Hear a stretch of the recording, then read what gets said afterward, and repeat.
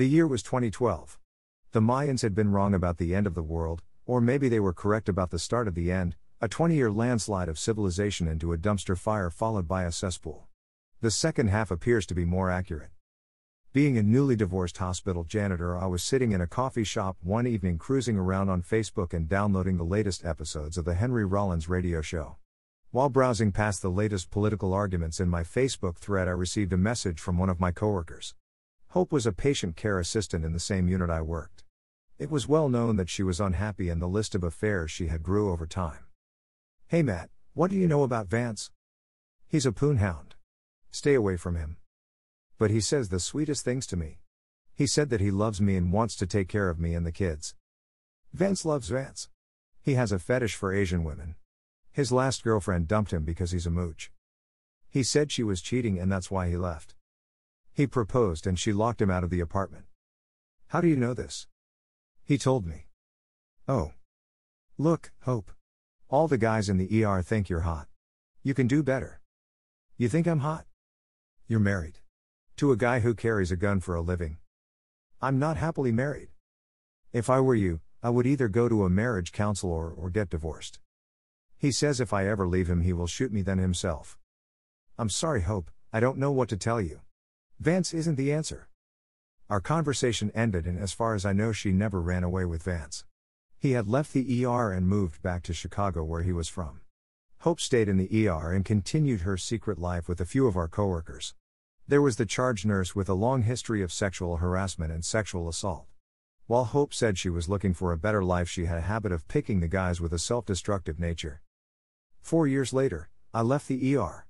I left the hospital and started a new life. After 14 years, I was free from a job that I had always known. My 20s were gone and now I had to start over.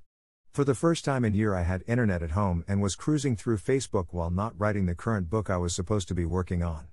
People I had worked with were posting comments about Hope, that she didn't deserve that. I sent some direct messages asking what had happened.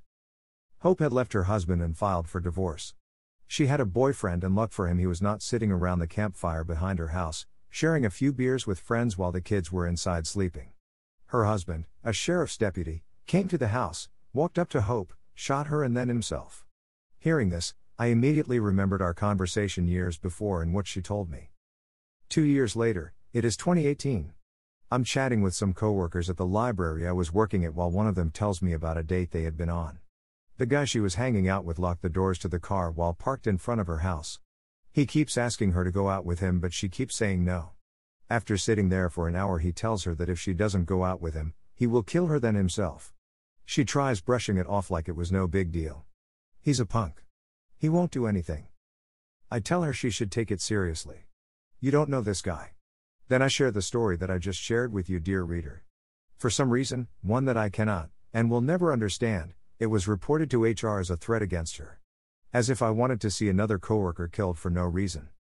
While I sit in the office listening to the list of complaints against me, I finally reply, how is that a threat? A woman that I used to work with was murdered by her husband. It was a threat of violence, the woman replies. It was in the news. I reply. Go look it up. Hope _ Her husband was a Battle Creek sheriff's deputy. It was taken as a threat. That was when I knew the farce that the investigation was. That comment was followed by hearsay, comments made from coworkers about things other coworkers had said.